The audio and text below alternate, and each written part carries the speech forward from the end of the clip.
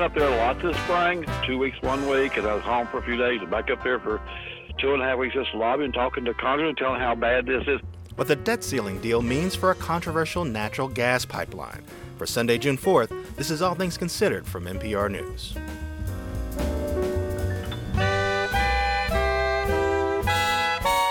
I'm Eric Deggans. Coming up, my conversation with media tycoon Byron Allen on the importance of black ownership in American media. You work for a rich black man, and I have to be concerned about the narrative. And that's what happens when you have diversity in ownership. And we continue our special series on what it takes to build a life of meaning.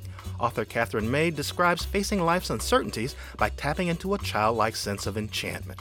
There's that time when everything feels heightened and everything feels very possible. And I think we almost deliberately shut that down as we get older. First, news. Live from NPR News in Washington, I'm Janine Herbst. Ukrainian President Volodymyr Zelensky says at least 500 children have been killed since Russia launched its full-scale invasion of Ukraine last February. On another subject, he told a newspaper that Ukraine's military has now made the necessary preparations to launch a long-promised offensive against Russian forces in his country. But Zelensky didn't mention a start date. NPR's Greg Myrie has more. President Zelensky said the offensive was likely to be a protracted operation and progress on the battlefield could come at a heavy cost. But he added, quote, "We are ready and we strongly believe we will succeed." The Ukrainian leader made his comments in an interview with the Wall Street Journal in the southern port city of Odessa. The Ukrainian offensive, which has been publicly discussed for months, is widely expected to target Russian forces that have seized territory in the south and east of Ukraine. In what's seen as a prelude to the Ukrainian offensive, the Russians have increasingly come under fire well behind the front lines. Greg Myrie, NPR News, Kyiv. NATO Secretary General Jens Stoltenberg is calling on newly re-elected Turkish President Recep Tayyip Erdogan to agree to Sweden's membership in the alliance. Darius Schultz has more. While Turkish President Recep Tayyip Erdogan waved Finland through in March, he's kept Sweden waiting due to allegations Swedish laws are too accommodating of Kurdish groups the Turkish government considers enemies. The PKK is officially designated a terrorist group in Europe, but supporters living in Sweden still hold anti-Erdogan protests. Speaking in Ankara, NATO chief Jens Stoltenberg said freedom of expression must be respected and urged Erdogan not to let those opponents derail Swedish membership. The organizers want to stop Sweden from joining NATO. They want to block Sweden's counter-terrorism cooperation with Turkey, and they want to make NATO weaker. We should not allow them to succeed. Turkish and Swedish negotiators will meet later this month. For NPR News, I'm Terry Schultz in Brussels. Last week was all about fiscal policy and the debt limit, but as NPR's David Gura reports, this week monetary policy is front and center. Now that President Biden has signed the debt limit deal into law and the U.S. has once again averted a default on its debt, something the Treasury Department said could have happened on Monday, Wall Street's focus will shift to the Federal Reserve's next two-day meeting later this month. In recent speeches, several Fed policymakers indicated their preference is to pause, to stop raising interest rates. But the latest jobs numbers may change their calculus. Although the Fed has been hiking rates aggressively to fight high inflation, it's still well above the Fed's target. And the U.S. economy added 339,000 jobs in May, way more than economists expected. David Gura, NPR News, New York. And you're listening to NPR News from Washington. This is 90.9 WBUR. I'm Josie Guarino. The T's general manager is shedding light on a newly created role for the agency. Phil Eng announced at the last MBTA board meeting that it needs someone to focus on monitoring the conditions at all T stations. This follows such incidents like the one in March at Harvard Station, where a piece of falling ceiling debris almost hit a T rider. Eng made his comments on WCVB's On the Record today. Obviously, we have many stations across the system, but that team will be there to support this person in terms of the environment of our stations, the safety of our stations, and to bring together all the different functional groups that support addressing those in a more timely manner. Eng says this person would also be a point of contact for customer feedback. A friendly reminder that overnight lane closures in Boston's Callahan Tunnel go into effect tomorrow night from 11 p.m. until 5 a.m. and will continue weekly Monday through Friday during those low traffic times. It's for ongoing tunnel work. State highway officials say lane closures will also be in place on I-93 southbound at exit 17B to Logan Airport. The closures are anticipated to continue through most of June. A documentary that features former Boston Mayor and U.S. Labor Secretary Marty Walsh and other locals will open at the Coolidge Corner Theater for a one-time showing tomorrow night at 7:15. It's called Americond. The documentary follows the life of a Boston man who once lived on the streets but is now a homeowner. The film exposes the challenges of finding affordable places to live and the diminishing middle class. Besides Boston, the documentary will be seen in other major cities like New York and LA before it becomes available on streaming platforms. Boston's weather has set a new record. The Blue Hill Observatory's records show that last month was the sunniest May ever recorded. The month clocked in at nearly 330 bright sunshine hours. It was also the fourth sunniest month ever recorded at Blue Hill since 1886. WBUR supporters include Melville Charitable Trust, committed to ensuring all people have a safe, stable, and affordable home that allows them to thrive. Information about ways to prevent and solve homelessness is at melvilletrust.org. The federal government finally managed to raise the debt ceiling to avoid default and potential economic catastrophe at the 11th hour. But the bill which achieves that, dubbed the Fiscal Responsibility Act, does a lot more than just lift the debt limit. It also expands work requirements for some benefit recipients, ends the moratorium on federal student loan repayment, and fast-tracks the long-stalled, controversial Mountain Valley Pipeline across West Virginia and into Virginia.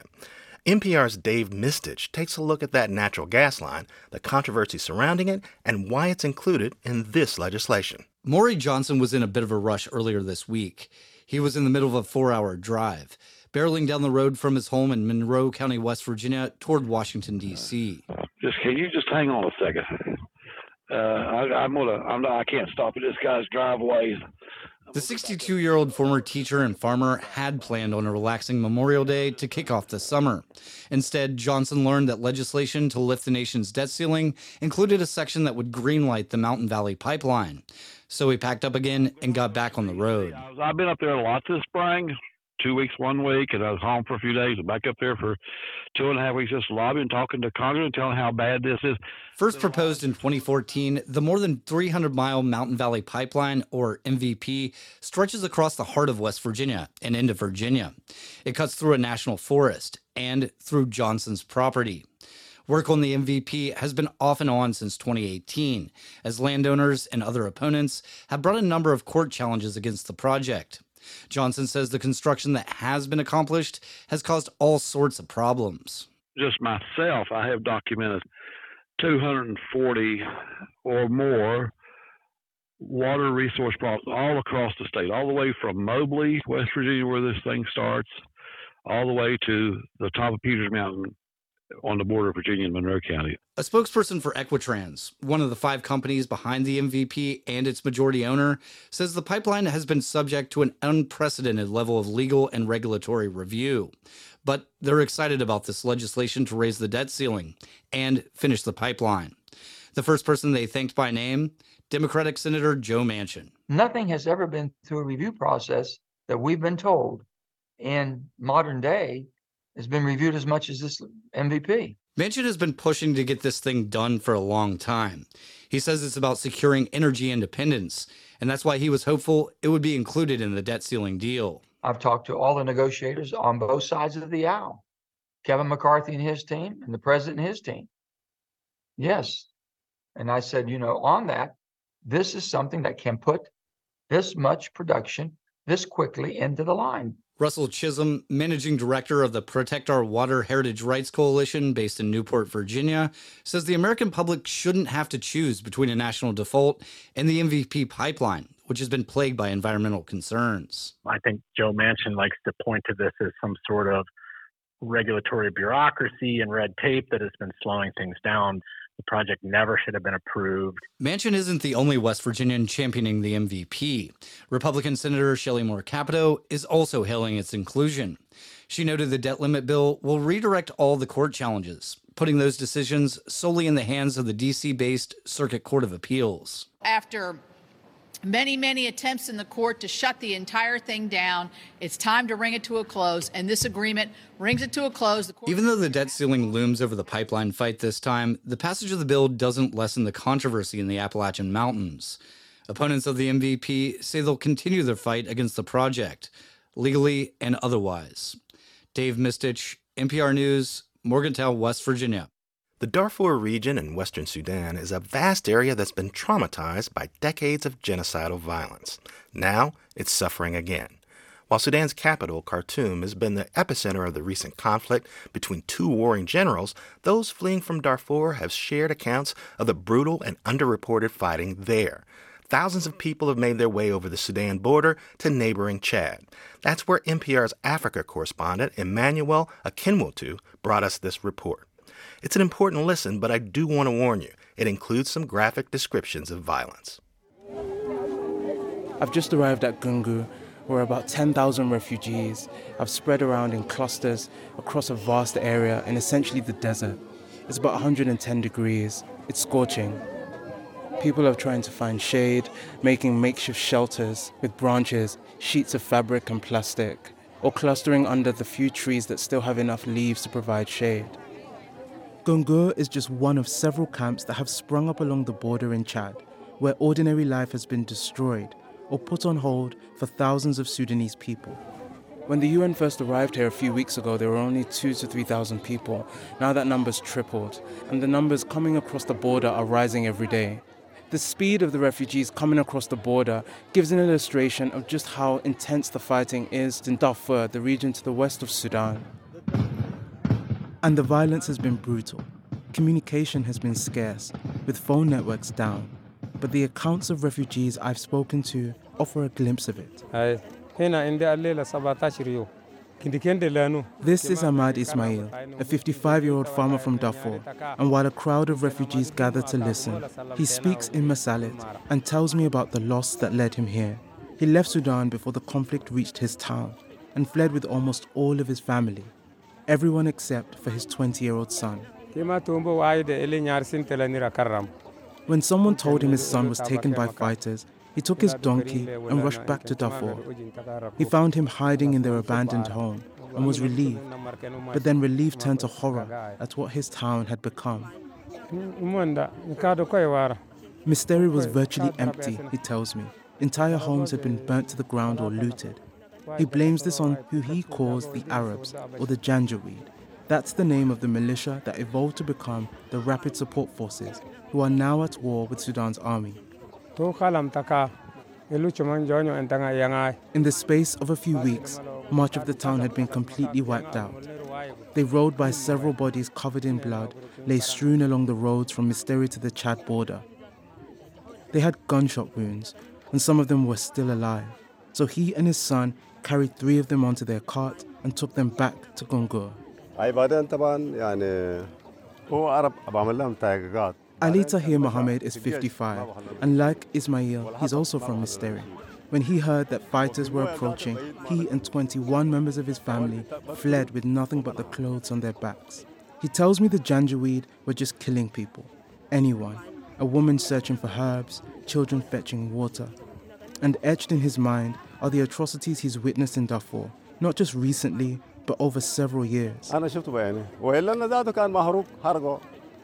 I saw with my own eyes, he tells me, the killings in my town. In 2021, they came and burnt it down and killed about 70 people.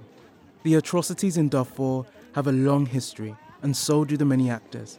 The army and the RSF are now at war, but in the early 2000s they were united, fighting on the same side under the direction of Sudan's former president Omar al-Bashir, united in a genocidal fight to crush a rebellion in the Darfur region. That conflict and cycles of atrocities since then sparked a huge refugee crisis, and now we're here again. Je nomme mon nom de Aïcha Djina Youssouf, âgée de 34 ans. Je travaille pour la Sœur Tchad. Aisha Yusuf works for the Red Cross, and she tells me in French what she's witnessed in the camps. Several cases of trauma, children who escaped alone. L'histoire qui m'a plus frappée concernant les enfants non accompagnés. So the stories that have really stuck with me are the children without any adults, who came by themselves. Yesterday, I met a 1.5-year-old who came with her big sister, who's only 13 years old. A queue of refugees line up with buckets and bowls at a water tank bought by the World Food Programme. The help is vital, but not enough. As the number of refugees rises, so does the pressure to support them. Before this conflict, there were already 400,000 refugees from the Darfur War in Chad, one of the poorest countries in the world. Now there are almost 500,000, and resources are stretched. The UN want to move the refugees from the border areas to camps further inside Chad, but it's a slow and difficult process. And while the new arrivals wait in Gungur, the sound of weeping spreads through the camp. There's no way to call their relatives and loved ones from Darfur, but sometimes the news trickles in. These women have just found out they've lost a father, a grandfather, so they sit under a tree and comfort each other. From a high slope in the desert sand in Gungur, you can see the milky outline of hills in Darfur, but to return there feels like a distant prospect for many. Ismail says he'll never go back. Everything he built has been lost. He says he's not been able to think about the future since he arrived in Chad. But the most crucial thing is that he's safe. He tells me, back there are a lot of armed groups, armed men. But here, since I arrived 2 weeks ago, I haven't seen anyone with a gun. Soon the rains will come, making access to the border more difficult, and an exodus for refugees more fraught.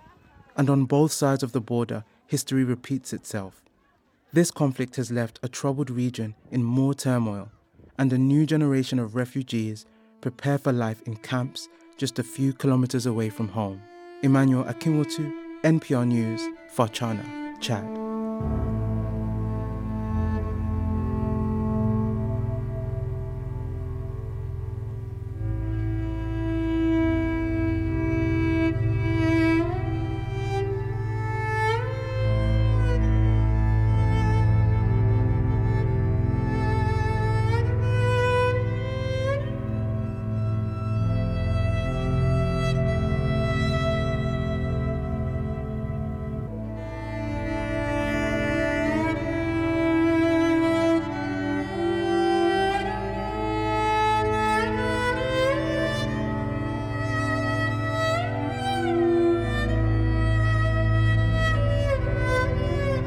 You're listening to All Things Considered from NPR News. This is 90.9 WBUR. Clouds stick around for tonight and all day tomorrow with temperatures in the low 60s. We're funded by you, our listeners, and by Soaring Hawk Meditation Center, celebrating the present moment with a new exhibit on mindfulness located in Littleton, Mass. More at SoaringHawkCenter.com. And Gore Place and the Jane Austen Garden Party enjoy food, games, and costumes in a setting fit for the author's famous novels, July 9th in Waltham. GorePlace.org. It's 5:18 coming up at 6. It's the New Yorker Radio Hour. WBUR supporters include Russell's Garden Center, a shopping experience with annuals, perennials, organic fertilizers, unique gifts, toys, and more. A spring tradition for 146 years. Route 20 Wayland. And BU School of Social Work, top-ranked part-time MSW programs in Bedford, Fall River, Worcester, and Cape Cod. bu.edu/SSW. Headlines. Hundreds of thousands marched in Poland's capital today, angry over what they say is the conservative government's erosion of democracy. Today is the 34th anniversary of the first democratic elections in Poland after decades of communist rule. In India, officials are investigating whether a possible signal failure was to blame for the train derailment that left more than 270 people dead and hundreds more injured. It's not clear whether the error was human or technical. And Chuck Todd says he's leaving Meet the Press after nearly a decade of moderating the NBC political panel show. He will be replaced by Kristen Welker. I'm Janine Herbst, NPR News in Washington.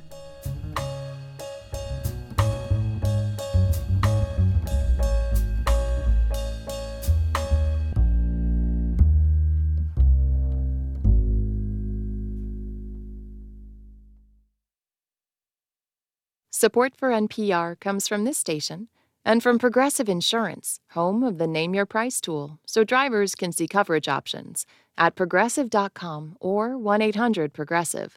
Price and coverage match limited by state law. From the Wallace Foundation, working to develop and share practices that can improve learning and enrichment for young people and the vitality of the arts for everyone. Ideas and information at wallacefoundation.org. And from the listeners who support this NPR station. This is All Things Considered from NPR News. I'm Eric Deggans. Lately, it seems like a lot of black celebrities are getting involved in media ownership. Actress and TV producer Issa Rae. Hey, I'm Issa Rae, and you may know me from my web series, The Misadventures of Awkward Black Girl, or my TV show, Insecure, and I am the CEO of Hooray. Charlamagne the God, host of The Breakfast Club. What if there was a network where a lot of my favorite black voices could be heard? That would be something, right? Not just one show that moves culture, but a network. Well, I am proud to announce the Black Effect Podcast Network. Drop on the clues bombs for that. Rapper and record company executive Diddy. Today is a very, very big day. I'm here to announce my new cable network, Revolt. I'd first like to say thank you to Comcast and NBC for recognizing the importance of minority ownership in cable television.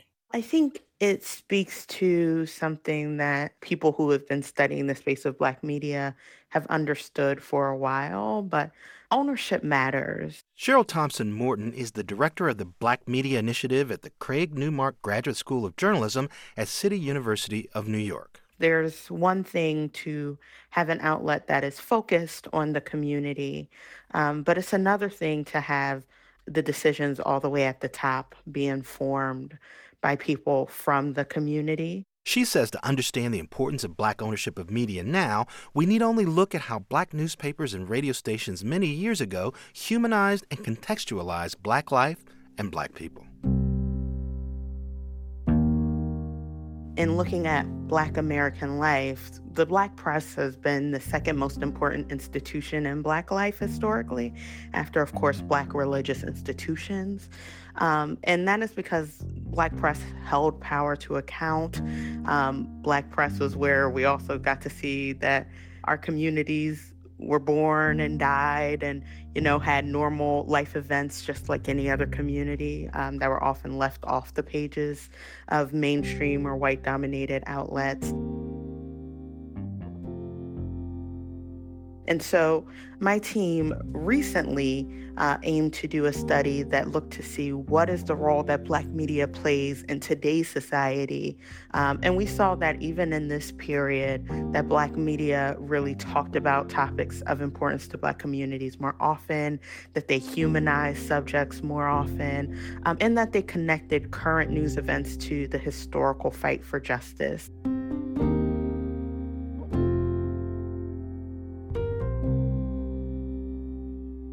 While there's buzz about recent media moves by black celebrities, the vast majority of radio and television broadcast stations, 93%, are still owned by white people. That's according to a recent FCC report on diversity in media ownership based on data from 2021. Even BET, formerly known as Black Entertainment Television, one of the first major cable networks founded and operated by black people, has not been owned by black people for over 20 years. But earlier this year, when owner Paramount Global hinted the company might sell BET, several well-known African-American entrepreneurs expressed interest in buying it. That roster includes Diddy, Tyler Perry, and comic-turned-media mogul Byron Allen. Allen has acquired a variety of broadcast and online outlets for the past few years. Some of them, like the Black News Channel, are targeted towards black people, but others, like the Weather Channel, are not. In building my company, it was real simple. I'm building one of the world's largest media companies, if not the world's largest media company. And I happen to be black. Byron Allen is the founder and CEO of Allen Media Group. He says his company represents 90% of black-owned media. He's been very vocal about the importance of black owners in media, but one obstacle he's identified is a lack of business from some big advertisers. He says it's a problem he's been fighting for years. So what I said to white corporate America, who conveniently excluded Black-owned media. I said, we represent approximately 14% of the population. We should be 15% of your ad budget. The extra 1 or 2 points is for the 150 years you did not do business with us. And trying to get advertising dollars for Black-owned media spaces isn't just a battle Allen fights at corporate negotiating tables. When I talked to Allen, he told me about his ongoing fight with McDonald's to hold them to account for their promises about advertising with Black-owned media. So listen, let's talk about McDonald's. McDonald's takes in about $100 billion a year out of 39,000 stores, and a lot of it is out of the Black community. McDonald's is spending approximately, we believe, $1 billion a year in advertising, $1 billion. And Black-owned media, when I filed the lawsuit, was getting less than $5 million, when we believe they're pulling up about $40 billion in sales out of the Black community. So I filed a $10 billion lawsuit against them using the Civil Rights Act of 1866, Section 1881. And then the Civil Rights Act, it is stated, which was put on the books as the first Civil Rights Act in this country to protect Black people in this country. We would have economic inclusion in contracting, commercial and government. And I used this lawsuit, and it has not been dismissed. That's a big deal. That's huge. That's historic. And I believe that it's not only historic, it was absolutely necessary because it gives us transparency. So now, to be fair, I do want to mention that when your latest lawsuit was filed, McDonald's released a statement, and they said in part, quote, Byron Allen files baseless lawsuits as part of a public smear campaign against our company to try to line his pockets. We will not be coerced by these tactics and will defend ourselves vigorously. So I just want to ask you, what's your response to McDonald's and other critics who might say you're just trying to pressure this company with bad publicity into buying more advertising from your platforms? Great question, and thank you for asking me that question. Their opinion of me doesn't matter. I don't expect you to have a good opinion of me because I'm holding you accountable. The reason they put that statement out was because of the second lawsuit. And in the second lawsuit, we use the California Civil Code of 1711 that basically says if you make a pledge, you have to live up to it. Now, there's a great article in the Washington Post where they talk about in the Black Lives Matter movement that white corporate America pledged over $50 billion to Black America and has lived up to less than $1 billion of it. So in the second lawsuit, all I said was you pledged to spend 2% of your budget, your ad budget, with Black-owned media, and you have not lived up to it. So I also want to ask you, you went on Bloomberg and you talked about the possibility that you might buy Tegna, which is a company that manages 64 TV stations across the country. What's the strategy in your interest in this company? How likely is it that you might make a play to buy it? And how would Tegna sort of add to the media company and the platforms that you already own? Tegna is a phenomenal company. It's the largest portfolio of ABC, NBC, CBS, and Fox affiliates around the country. They do extremely well in local news, and local news is very important to me. This is an asset that we're very interested in. We're in that space. It is a phenomenal category for us to be in. We love and appreciate local news. It matters. And we are very focused on being number one in the news space. Now, what's interesting to me, you own lots of Black focused media platforms. How do you make sure that the companies that you own are fair and free from racism and prejudice? And in particular, if you're going to buy a bunch of Tegna stations, will you be able to ensure that their local news coverage, for example, is free from these problems? Absolutely. I mean, that goes without saying. Most people who deal with me know who I am. I'm very clear. I'm very loud. I'm very proud.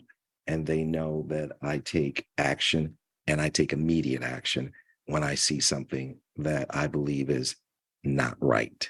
There was a young Black kid who was murdered He was playing his music in the parking lot, and a white guy had checked into a hotel, and he didn't like hearing that music in the parking lot up in his hotel room, and he went down and he shot and killed the young black kid. Now, I happen to own a television station in that market, and I called up the person at the time who was running my stations, and I said, I want you to make sure that our news department goes and do a story about that young black kid and his family and humanize him, because media has a way of demonizing black people, especially black men. He didn't have a gun. He's dead. I want you to show America who he is. And the guy who worked for me at the time said to me, it was an awkward moment for him because he had been in the business many, many years. And he had worked for a number of wealthy white families who owned very large news operations. And none of them had ever called him to get involved with a local story, more or less suggesting I was interfering because there's that wall of news and you don't call up and you don't interfere. And I had to explain to him in that moment, over your 40 years in this business, you've worked for very rich white men who never had to care or be concerned about the narrative because they were rich white men. Today, you work for a rich black man, and I have to be concerned about the narrative. And that's what happens when you have diversity and ownership, and that matters. Now, I've never shared that story publicly. Well, we appreciate you sharing it with us. Just one last question that I want to end with. And, again, it's the question I have to ask, to be fair, because there will be critics out there who will say, Byron Allen often speaks up when he wants to buy something or when he's interested in something. He'll talk about being interested in BET. He'll talk about being interested in Tegna, and that publicity helps him achieve what he wants. But is there substance behind it? So I'm just going to ask you, what would you say to critics who would say, you can talk about wanting to do these things, but, how do we know that you're going to achieve the things that you say you're interested in doing? Well, to be honest with you, I don't know. It's a competitive process, right? So it was a competitive process to buy the Weather Channel. I bought it 5 years ago. I beat out some pretty smart folks, and we bought the Weather Channel, and we've increased the top line revenue and the EBITDA. I was in a competitive process to buy, $1 billion worth of Big Four network affiliates. I've been in a competitive process to become the largest provider of first-run television shows to television stations. It's a competitive process. There are folks who want to buy Tegna. They may get it over me. There are folks who want to buy BET, VH1. They may get it over me. And that's okay. There's no shortage of deals, but the deal has to be right. The deal has to make sense. And what we strike on what makes money and makes sense. And just because we don't get it today doesn't mean we won't own it tomorrow. But I will guarantee you, we will always be the biggest and the best. Byron Allen, head of the Allen Media Group, thank you very much, sir. Thank you, my friend. Continued success. Thank you.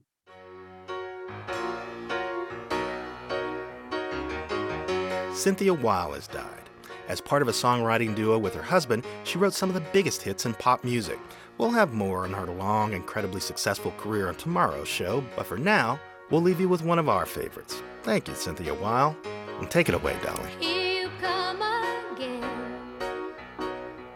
just when I've begun to get myself together. You waltz right in the door, just like you've done before, and wrap my heart round your little finger. Here you come again, just when I'm about to make it work without you. You look into my eyes and lie those pretty lies, and pretty soon I'm wondering how I came to doubt you. All you gotta do is smile and smile, and there go. You're listening to All Things Considered from NPR News. Now it's time for some tunes to set just the right vibe for your Sunday. NPR's Felix Contreras is here to share what's on his new music playlist, and it happens to be one of his favorite artists. Guitarist, composer, arranger, and producer Yasser Tejeda from the Dominican Republic. Yasser Tejeda is from an island with very distinct traditions, and he has absorbed them, he's mastered them, and now he expands on those traditions with jazz, rock, and his own musical palette. He's an innovator, and innovators always turn my head. Con esos ojitos que son de miel, con esa carita de yo no sé.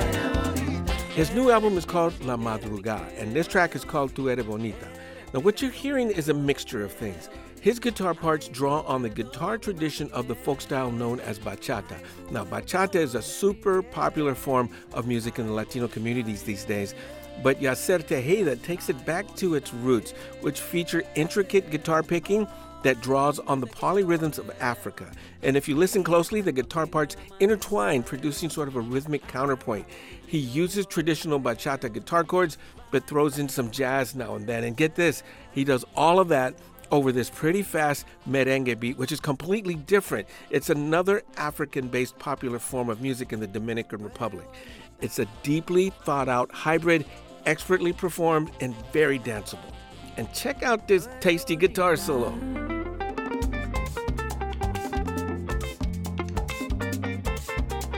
Okay, this track is called La Vereda.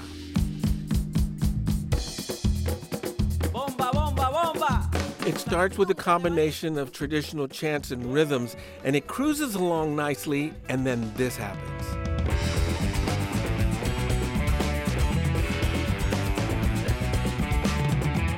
Check out the hard rock voices and attitude.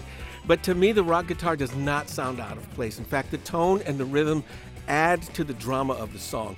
And this is what I mean when I talk about how he innovates on tradition. Then at the end, he does a musical shout out to another guitarist who used Afro-Caribbean rhythms to innovate a new sound, a guy named Carlos Santana. At least that's what it sounds like to me. Check this out.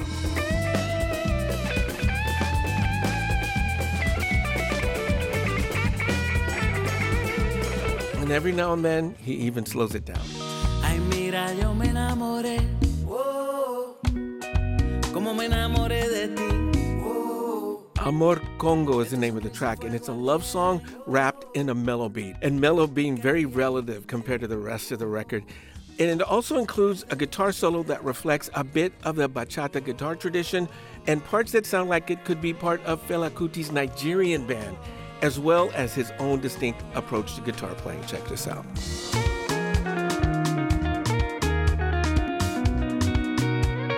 Special mention has to go to co-producer Quinn McCarthy.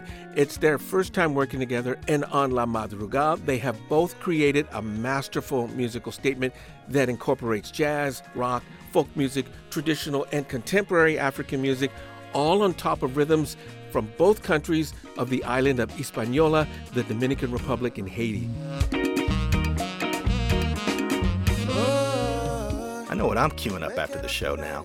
Felix Contreras is the co-host of the podcast Alt Latino from NPR Music. You can listen wherever you get your podcasts. Que nos lleven a volar. Ay, vida mía, préstame todos tus besos y tu ser.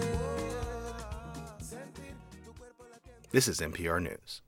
This is 90.9 WBUR and online at WBUR.org. Coming up at 6, why so many experts are concerned about unregulated artificial intelligence. That's on the New Yorker Radio Hour beginning at 6 on 90.9 WBUR and anytime on the WBUR app.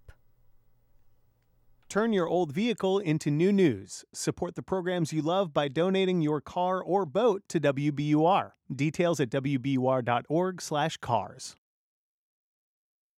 We're funded by you, our listeners, and by The Huntington, presenting the first American production of The Lehman Trilogy, winner of the 2022 Tony Award for Best Play. This marvel of theatrical storytelling is an intimate saga about a family and a monumental exposé of unbridled capitalism. Starts June 13th at the Huntington Theater, huntingtontheater.org. I'm Janine Herbst with these headlines. NATO's Secretary General is calling on Turkey's newly re-elected president to allow Sweden into NATO. Jens Stoltenberg says the Swedish government has done everything necessary to get Turkey's approval. Saudi Arabia says it will cut the amount of oil it sends to the global economy by 1 million barrels a day to shore up the sagging price of crude oil after 2 previous cuts failed to do that.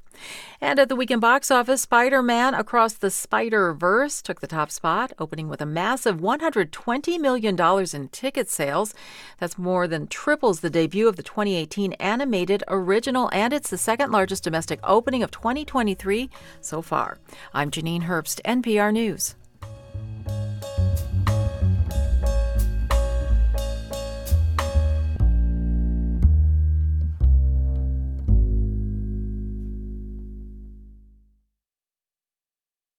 Support for NPR comes from this station and from Bank of America, offering access to resources and digital tools designed to help local to global companies make moves for their businesses.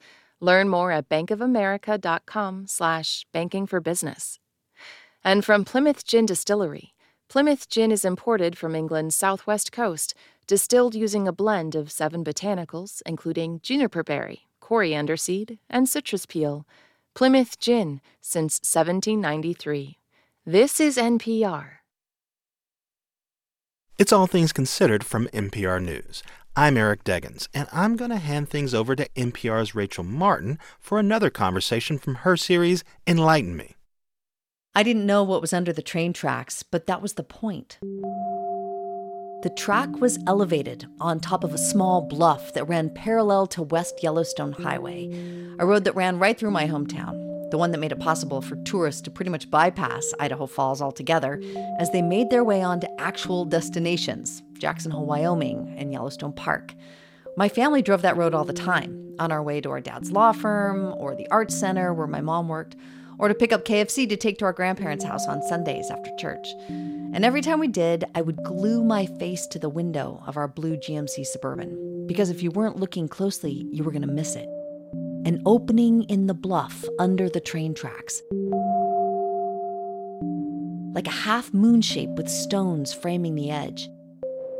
It seemed to have no discernible purpose, but every time I caught a glimpse, I could see light coming through from the other side. Light that was dancing off of a cross-stitch of thin trees with light green leaves, the delicate kind of green of something new in the world. I can still see it so clearly in my mind. It felt like the door to a secret world where all kinds of wood nymphs and good fairies lived, and I imagined that if I could ever get inside, I was going to be wrapped in the most beautiful light and feel totally safe and understood.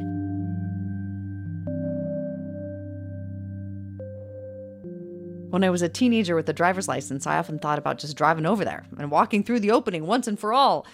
But of course I didn't, because I knew the second I got up close to my fantasy, it was all going to fall away. Even in adulthood, I was pretty good at conjuring a sense of enchantment. I could stare up at the clouds and see magic in how they move. I could feel some sort of wisdom in old forests, or something mystical in things others just called coincidences. But the pandemic knocked it out of me. We were all locked down, stuck at home, and the kids were crying, and they needed me to teach them how to read and how to do fractions, and then I was crying too, and weeks stretched into months, stretched into years, and any previous ability I had to find enchantment in the everyday evaporated into the COVID-infected ether. So when I picked up Catherine May's newest book and read this bit, it felt really familiar. I've lost some fundamental part of my knowing, some elemental human feeling. Without it, the world feels like tap water left overnight, flat and chemical, devoid of life. I'm like lightning seeking earth. Uneasy, I carry the prickle of potential energy in my limbs, ever deferred from the point of contact, the moment of release. Instead, it gathers in me, massing like a storm that never comes. I lack the language to even describe it, this vast, unsettled sense that I'm slipping over the glassy surface of things, afraid of what lurks beneath. I need a better way to walk through this life, I want to be enchanted again. It's like we were all locked away for 2+ years, and when it was all over, we entered the world again, and we thought we could just sort of pick up where we left off. But it didn't work that way. We can't go back again. We're different now. It's like we have to relearn certain things we took for granted. Catherine May's newest book is all about this. It's appropriately titled Enchantment: Awakening Wonder in an Anxious Age. And when I tell you that I dog-eared almost every page in this book, I am telling God's honest truth. I didn't know how much I needed someone else to validate what I was going through. The sense that I had lost my curiosity, my imagination, my ability to make meaning. Do you remember being enchanted as a child? Like a specific image, event, conversation that mesmerized you in that way? Yes, and in fact, the memories from childhood are actually very small things, but they felt so important to me. So I used to spend a lot of time sitting in my back garden smashing rocks open with a hammer. I mean, we didn't have iPads in those days. Like, life was hard. Very enchanting activity. Yeah, I mean, it probably says a lot about my childhood. But, you know, like every, 10th or 20th stone would have like a little geode of crystals inside it. Ah. And that was absolutely magical to me. Yeah. I could uncover this little tiny cave that was millions of years old and which nobody had ever seen before. And there were loads of small things like that. And I guess there's that time when everything feels heightened and everything feels very possible. And I think we almost deliberately shut that down as we get older.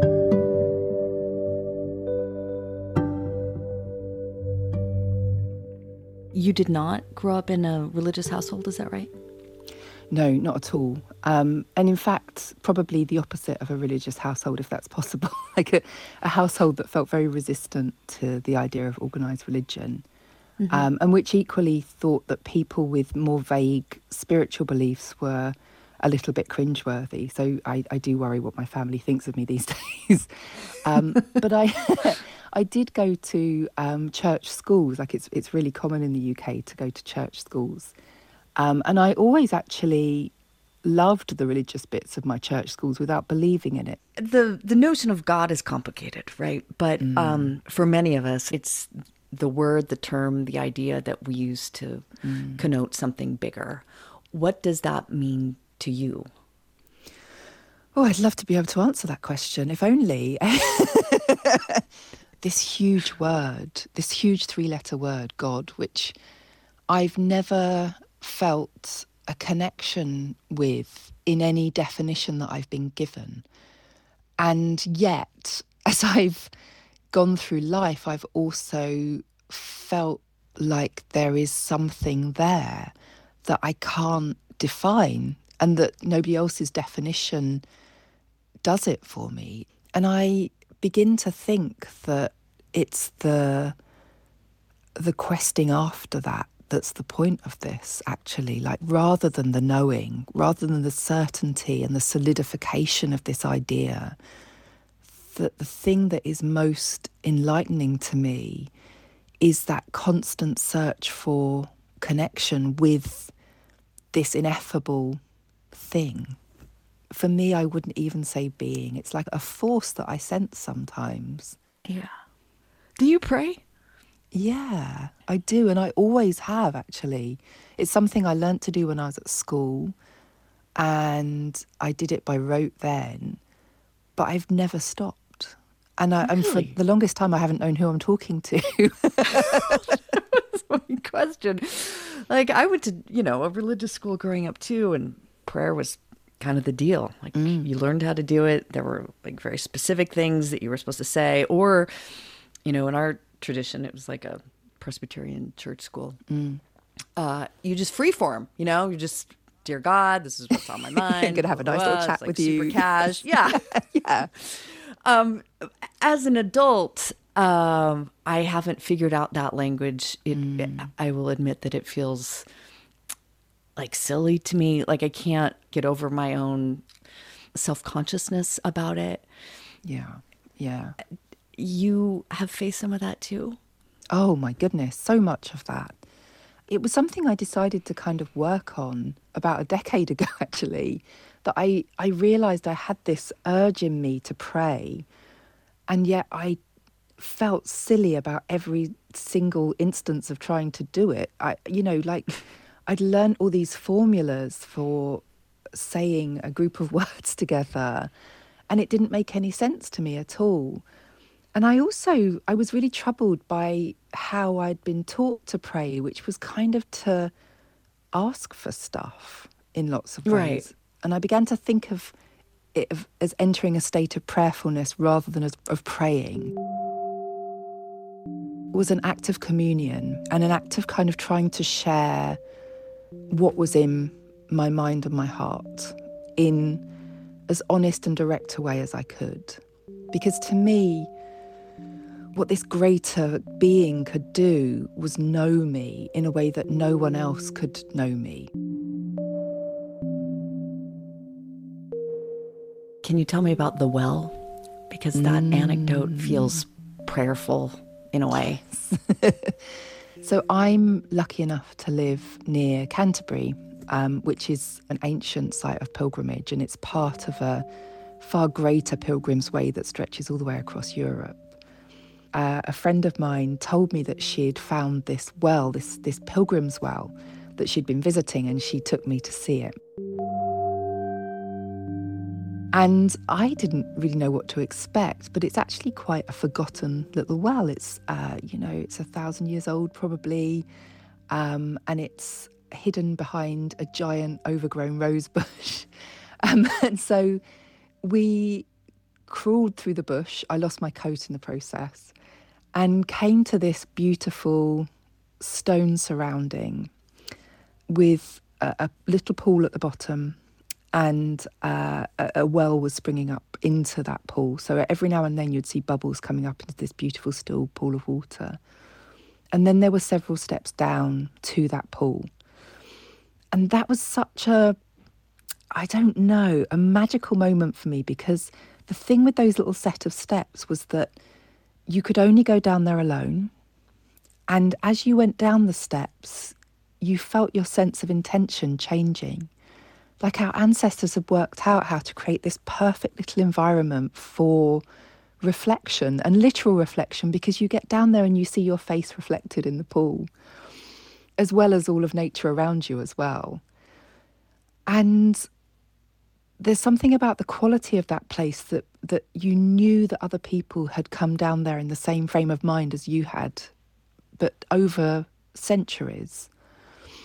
It's an absolutely beautiful, magical place, and I hesitate to tell you all about it in case you will go You there don't too. have to give me the GPS coordinates. Oh, all right then, maybe just for you. But what was especially profound for me in reading that part is the responsibility that you have, that the individual has to make the meaning, right? Like, the well won't do it for you. I'm reading now. This is from the section of the book about this. Once you're there, you're on your own. It offers no clues for what to do, no liturgy or ceremony. At the bottom of those steps, you must confront your own yearning to make meaning. The water reflects only your troubled face. You are the one who fills the well. And that felt like a little sad to me. I mean, empowering, yes, great. I get to create my own meaning. But like, really? I have to do it? Damn it, I just wanted to tell me what to do. Yes, Catherine. Yes. Sometimes you do want the well to tell you, or to make all that is, enigmatic, mysterious, complicated, difficult, clear in its reflection. But that's the whole point, right? Is that it's sort of. But Rachel, you know you don't like that already, right? I know. It's true. All of your contact with religion so far has told you that actually you hate that bit. You hate being told what meanings to make. It's true. Yeah. Yeah. Yeah. No. But that it's in and us. that's the change that I had to undergo, and that I do think loads of us would benefit from undergoing, is this dropping of wanting to be told the answers, because they're just not there. There are no answers, and simple answers quickly turn into horrible, generalized strictures on our lives as soon as we start taking them in. And the learning for us is to sit with mystery and to be able to get comfortable with not knowing and not understanding and feeling a little lost quite often, and going out and looking for spontaneous truths, because actually there's very few universal ones.